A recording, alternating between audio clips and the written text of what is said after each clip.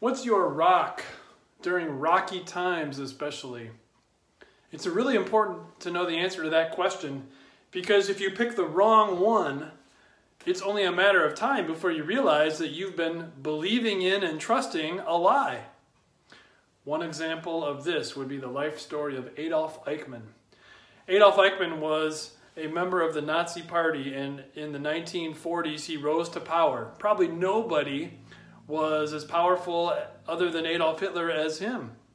He was in charge of transporting Jews from different countries in Europe to the concentration camps.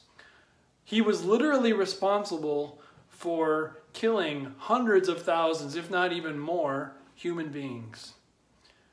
His rock at the time was that the Nazis were in power and they could push people around and tell them what to do. Did that rock last?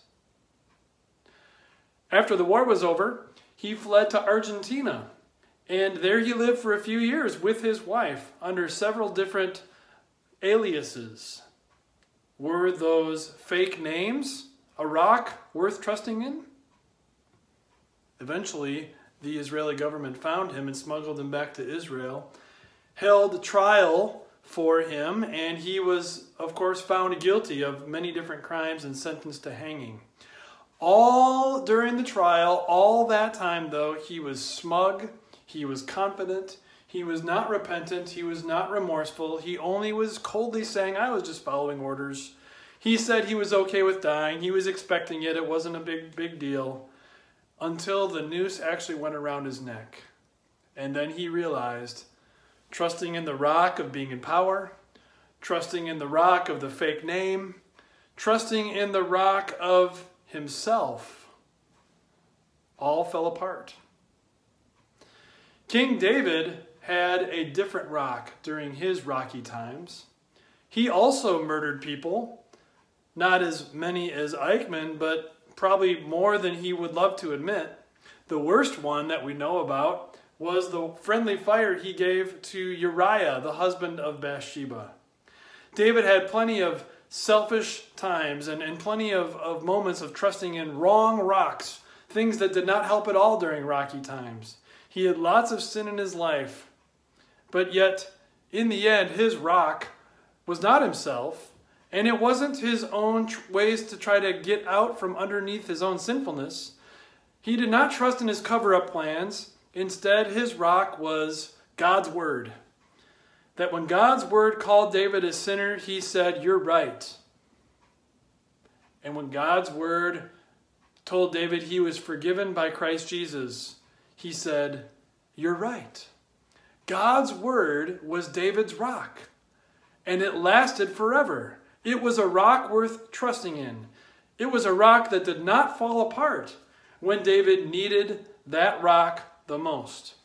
Listen to these verses that David wrote himself after he had been delivered from all of his enemies and was rejoicing in the rock that he had found to help him through rocky times. And notice how the rock helping him during the rocky times is certainly not himself, but something far better.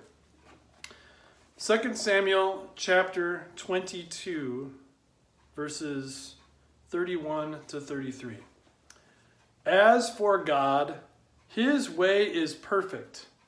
The Lord's word is flawless. He shields all who take refuge in him. For who is God besides the Lord? And who is the rock except our God? It is God who arms me with strength and keeps my way secure. David's rock was not his military strength. It was not the fact that he lived in a palace. It was not his hundreds of thousands of soldiers under his command. It was not his gold and his money, his wives and his children, all the people who honored him in his kingdom. No. David didn't trust in any of that. He knew that would come and go as rocky times come and go. David trusted in the flawless, perfect, inerrant, without error word of God. When God said, David, I am your Savior, David knew that was flawless and that was his rock. When God said, David, I am with you through rocky times, David knew that was the flawless word of God.